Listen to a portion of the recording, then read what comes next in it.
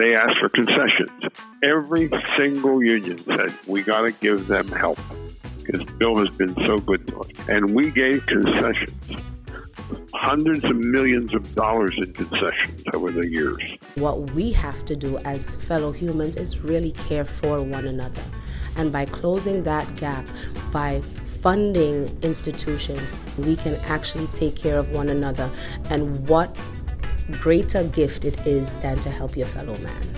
What's great is seeing groups of officers at our conventions taking pictures together that have been through this program 10 years ago. They never forget the week that they spent here. To build this hydroway, they will remove, or rather explode, a region of rocks, which is called Pedral do Lourenço. And these rocks have been there for thousands of years. There will be no fish left, no algae left, no living thing. Being identified as one of Cesar's kids. I thought my mom had a relationship with the very famous, iconic union leader, but it was a reference that they made to kids that were born with my type of physical disability that was linked to an herbicide. You're listening to the Labor Radio Podcast Weekly. On this week's show, a discussion on the continuing Pittsburgh Gazette strike on Today in Pittsburgh Labor. The Union Strong podcast has a report on a healthcare worker rally in Albany, New York. Then, a discussion of education and training programs with Matthew Clark on the BCTGM Voices project. A win for unions and indigenous communities in Brazil on the Solidarity Center podcast. And in our final segment today, Cam Juarez talks about growing up as one of Cesar's kids on Words and Work. We've got a very special bonus track for you today from a brand new podcast that launches next Tuesday, April 4th. The I Am Story podcast follows the history of the 1968 Memphis sanitation strike, as told by those who experienced it firsthand. Produced by AFSCME, the American Federation of State, County, and Municipal Employees, the I Am Story podcast builds a narrative that envelops listeners, transporting them back to the streets of Memphis, the sanctuary of Mason Temple, the homes of the workers and the Union Hall, where these American heroes decided to take a stand against injustice. That's all coming up on this edition of the Labor Radio Podcast Weekly. If you like what you hear, and we sure hope you do, take a moment, subscribe, share the show, pass it around. It's what we call Sonic Solidarity. I'm Chris Garlock, and this is the Labor Radio Podcast Weekly. Here's the show.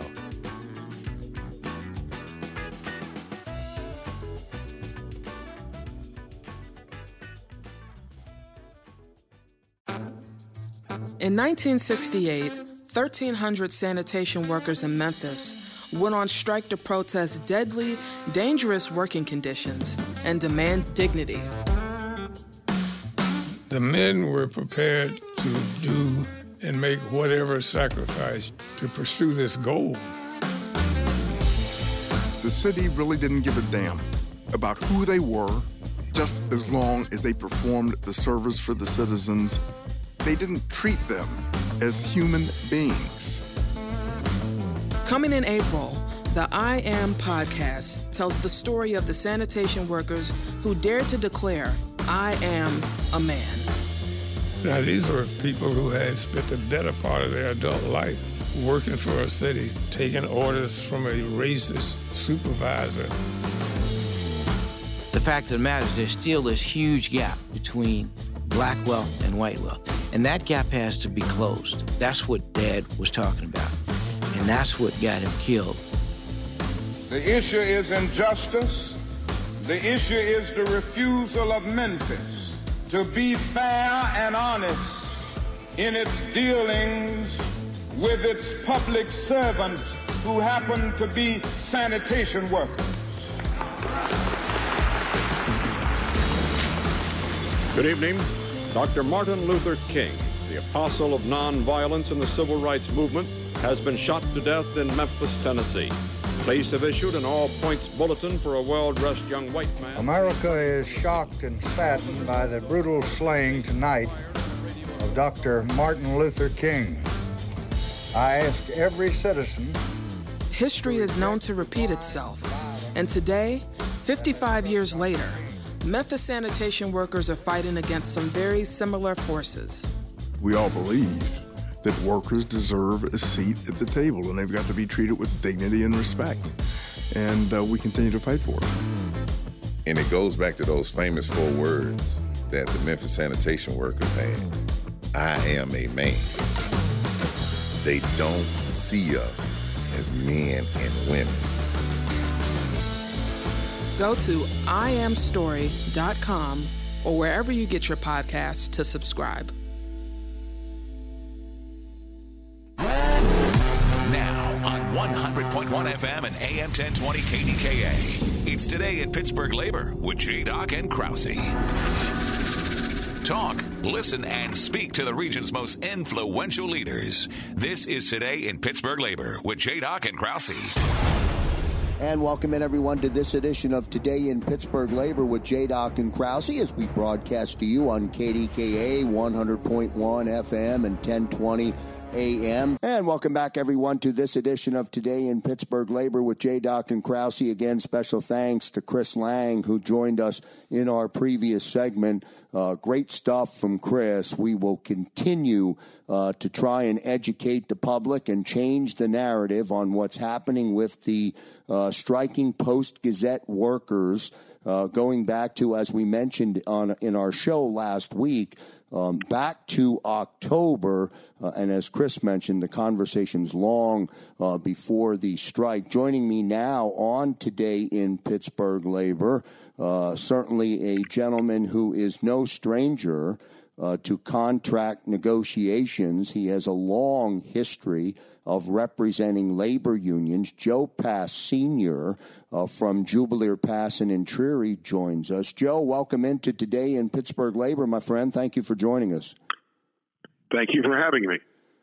I want to read, Joe, this short, looks like it's about a 7 or 8 sentence paragraph, and then I'll get you to react to it. On January 26th, the National Labor Relations Board administrative law judge ordered the company to get back to the bargaining table with the Guild, saying the company didn't negotiate in good faith, illegally imposed working conditions, and unlawfully surveilled workers engaged in union activities. The judge also ordered the company to rescind the unilateral working conditions, restore the union's previous contract, and make its employees whole for any loss of earnings and other benefits that resulted from its unlawful unilateral changes. That sounds pretty direct, pretty straightforward, but that hasn't happened. No, it hasn't. They will take an appeal, which they do to everything. They never want to listen to anybody. They know everything better than anyone, and they continue to fight and appeal. They've done the same thing. For example, we had an arbitration decision where they had illegally implemented provisions, and sure enough, the arbitrator ruled in our favor. They appealed that to the U.S. District Court in the Western District. They lost. They took it to the U.S. Court of Appeals. They lost. They finally had to pay at the end of that rope. There's hundreds of thousands of dollars they owe to these people. So it's not unusual. They will never agree or abide by anything unless they fight it to the bloody end. And the strange and the worst part about all this is the amount of money they're spending on their lawyers in litigation. They could have settled every single contract 10 times over. Joe, excuse the ignorance of this question. Why? What's the point? The point, if anything, is to try and break the unions. That's it. People don't realize we understood when the Post-Gazette bought the press, they were a great employer, and it was run by Bill Block, who was the uncle of the two twins that are now in charge, J.R. and Alan Block. He was absolute the salt of the earth. He was never a problem. He was always Very good. He knew everybody who worked there. He was just a wonderful human being.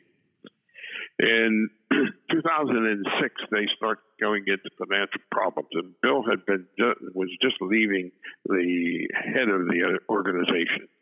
But I can always remember when we went to the bargaining table, and I represented every union that worked there, they asked for concessions. Every single union said, we got to give them help because Bill has been so good to us. Mr. Block has been so good to us. And we gave concessions, hundreds of millions of dollars in concessions over the years. In fact, these folks haven't had an increase in wages for now, let's see, the last one was 06. So where are we? 16? 16 well plus over, yeah, 16 plus years, right? Yeah, right.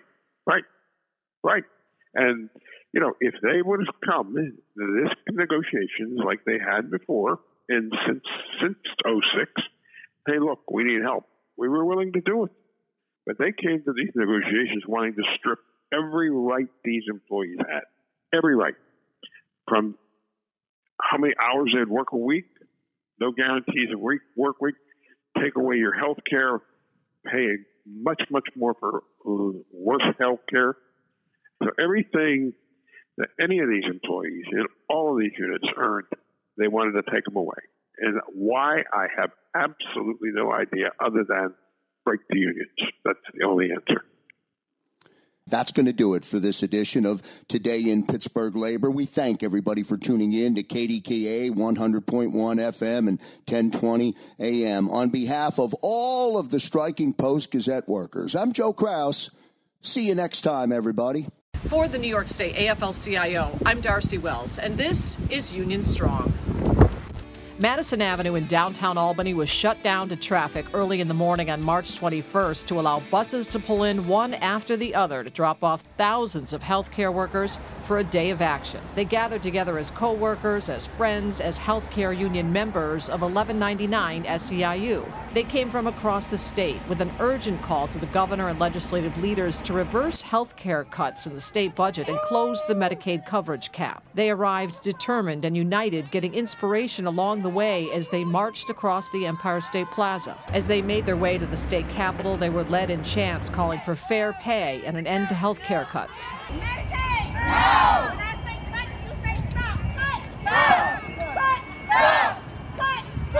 It was the biggest budget rally Albany has seen in years. SEIU members filled the 17,000-seat MVP arena, where they were greeted with widespread support from legendary hip-hop artists, including Rakim and Fat Joe.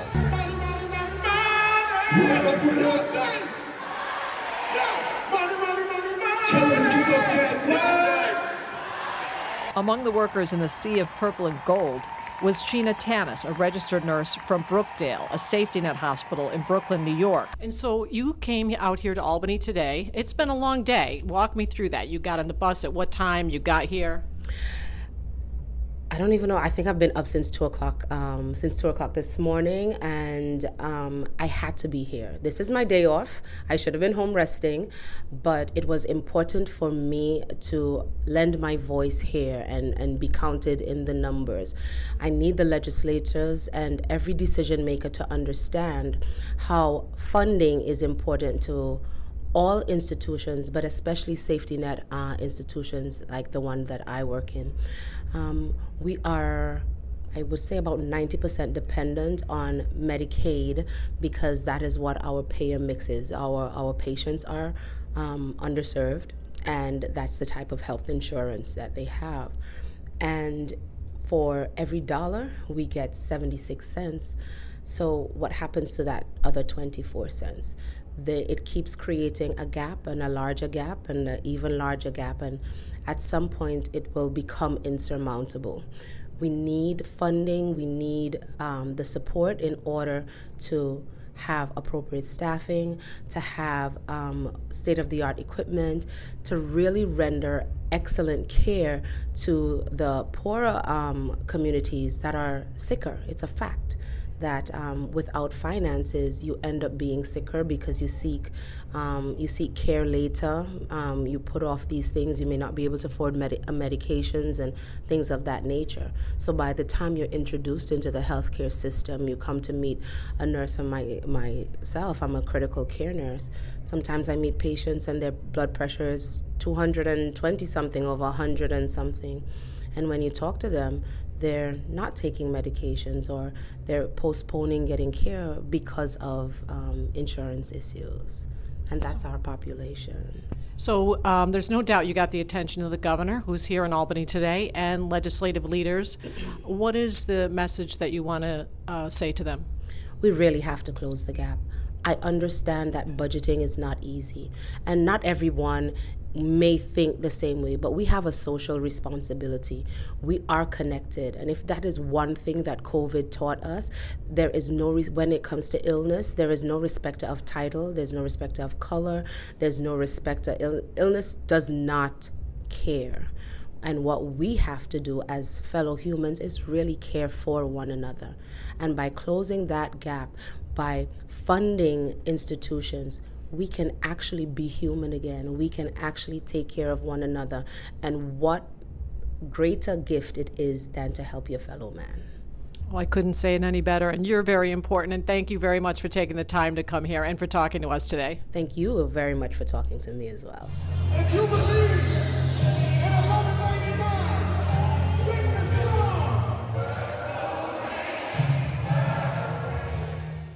Welcome to the BCTGM Voices Project, a podcast highlighting the real people who make up our union.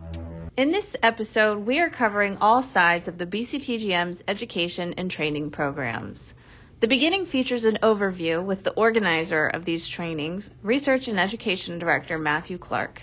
The education program, as I understand it, has two different types of trainings, right? It's steward training and new officer training. Do you want to talk about the difference between the two? So why don't I start off with steward training, because I think that reaches the largest volume of our membership. So we run steward trainings either 1 or 2 days for any local that requests it. And not every local does it every year. Many locals have what is called education leave language in their contract, which forces the company to pay for them to come to steward training. So we run these trainings, 1 or 2 day trainings. Usually it is run by a international rep, or it is run by one of our vice presidents. In the past, this past year in 2022, I ran a lot of the trainings because we had really gone on almost a furlough in terms of running the steward trainings during COVID. And President Shelton wanted me to go out and start up running some of these trainings. So I think I hit 17, 18 states last year. We did a lot of steward training.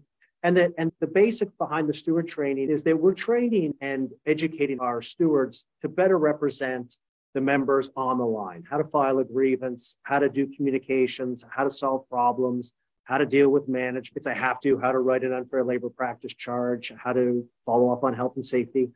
But it is a boots on the ground type of training. And last year, I think we trained over 1,000 stewards. And so just the sheer volume is quite amazing. The new officer training is obviously much smaller in scope. We do it once a year. We do it here at MyTags, the Maritime Institute, just outside of Baltimore. And it's targeted towards financial secretaries. Kurt Yeager is running a training for 20 financial secretaries so that they learn all the finances, how to do everything properly for a few days. And then I will run a 6-day training that begins on Sunday that is geared towards principal officers. And it covers a wide range of topics: organizing, negotiations, servicing, internal organizing, labor law, health and safety law, and it's targeted towards about 25 or 30 new officers. That's what we have scheduled for this year. And if I could, what's great about our program and what's unique about our program is that we take a multi-pronged approach, a lot of material that's presented, some of it in lecture format. And then we do a lot of group activities because nobody wants to sit and just listen to somebody talk. So we do a lot of group activities where the officers get to work together. They do a mock negotiation. They've got small group activities that they do. They've got homework. They got projects that they all get to do together. So it allows them to work together It allows them to kind of get out of their comfort zone. Sometimes they're going to have to come up in front of the class and speak when maybe they don't necessarily like to do that. And then I think the part that probably is the most helpful for them is outside of the classroom, is when they get to have lunch or breakfast or go for walks or doing these group activities with other officers. And you could have an officer from a very large multi-shop local talking with an officer who works in the plant, is a small shop in a small rural area, and they realize they have the same issues. They're both trying to figure out, how do we get people to come to a membership meeting? How do we get more involvement? How do we get participation? And those are the types of discussions that they have. It's independent of me being there or anybody else. It's those types of discussion. And everybody trades their numbers and emails, and many of them will stay in contact with each other. And I will say at the conventions, what's great is seeing groups of officers at our conventions taking pictures together that have been through this program 10 years ago. And yet there's 4 or 5 of them still around, and they're taking pictures together. And they never forget the week that they spend here, which is great.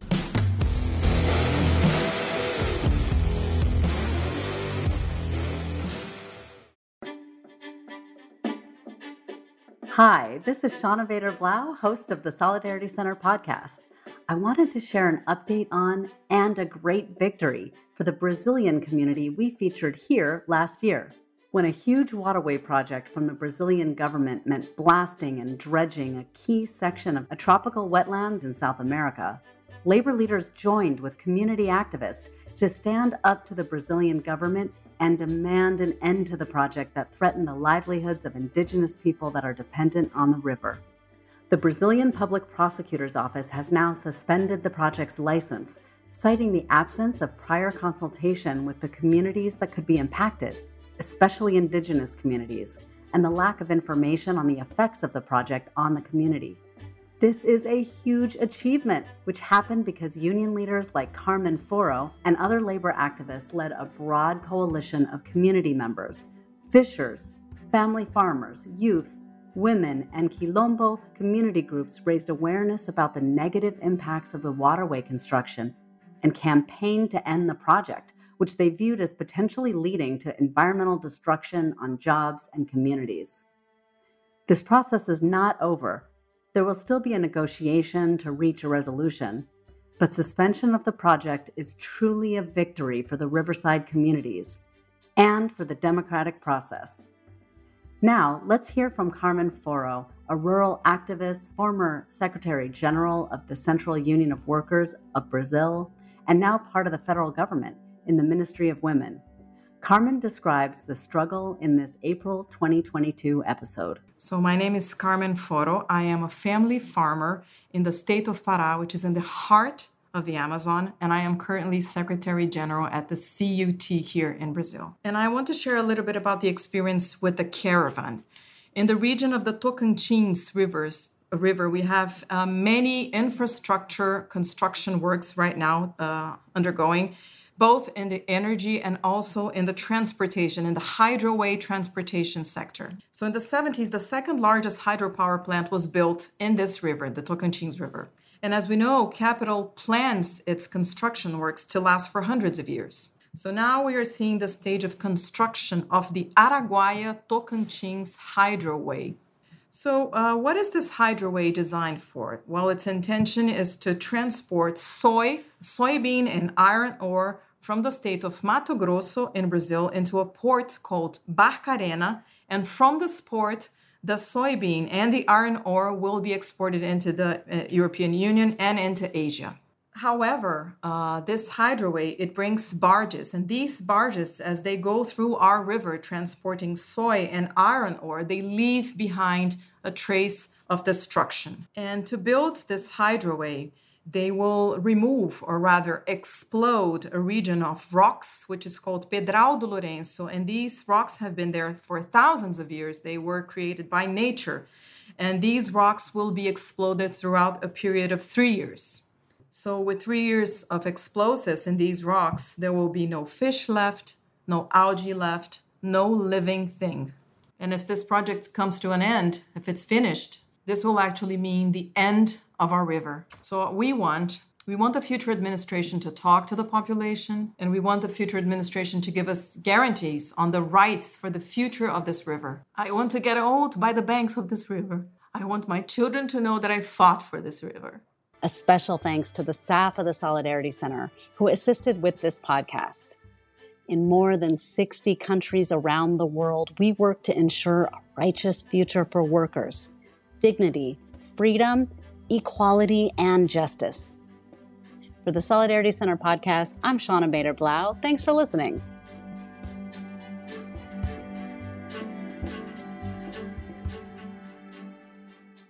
Hello, it's Sunday. It's time for another episode of Words and Work.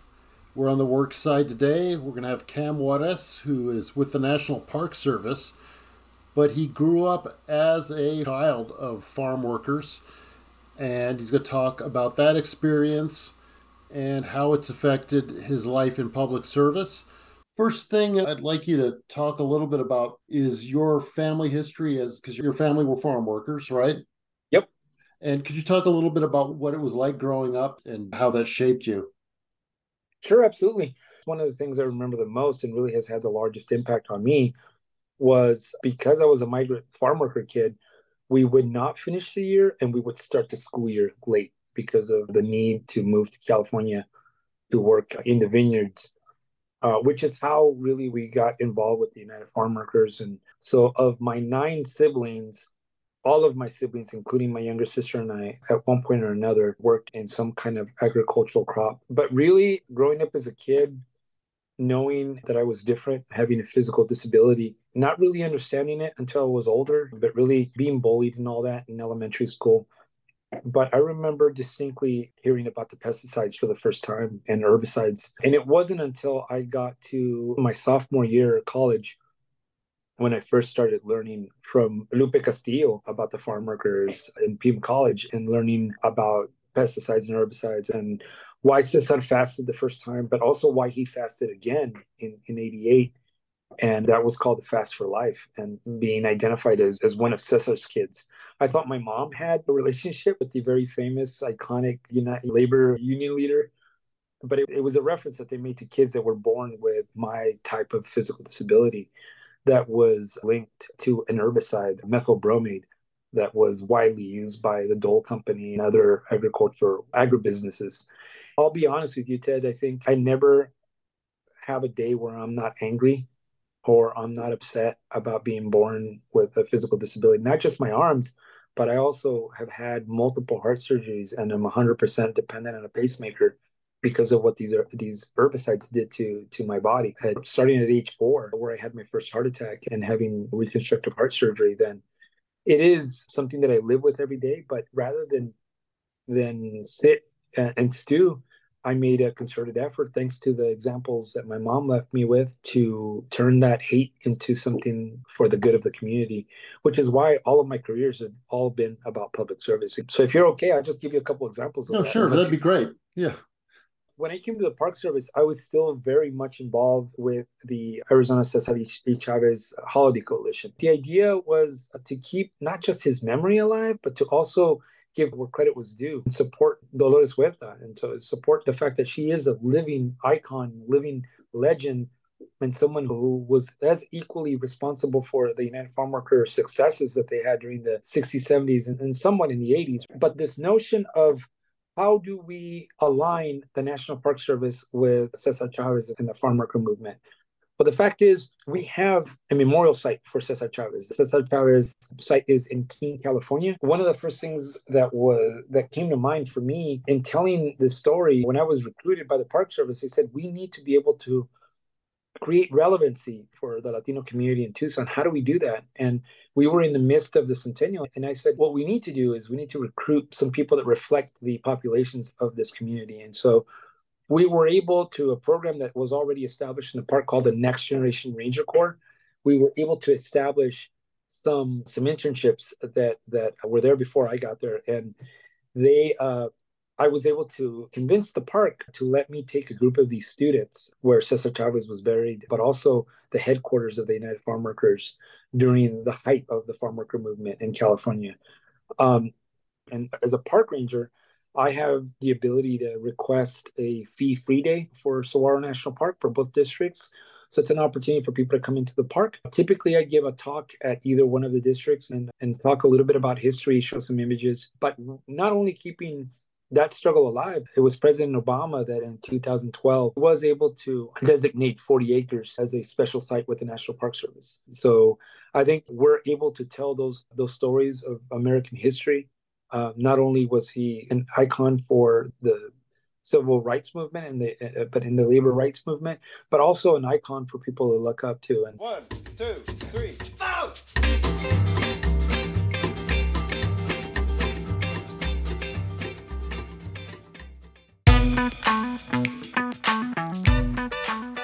And that is it for this edition of the Labor Radio Podcast Weekly, our roundup of highlights from just a few of the more than 150 labor radio shows and podcasts that make up the Labor Radio Podcast Network. We've got links to the shows you heard today in the show notes. You'll find all the network shows at laborradionetwork.org. You can also find them. Use the hashtag LaborRadioPod on Twitter, Facebook, and Instagram. Labor Radio Podcast Weekly was edited this week by Patrick Dixon and Mel Smith. I produce the show, and our social media guru, as always, is Mr. Harold Phillips. You can follow us on Twitter and Instagram at Labor Radio Net. Find out more on our website, laborradionetwork.org. For Labor Radio Podcast Weekly, this is Chris Garlock. Stay active and stay tuned to your local Labor Radio Podcast show.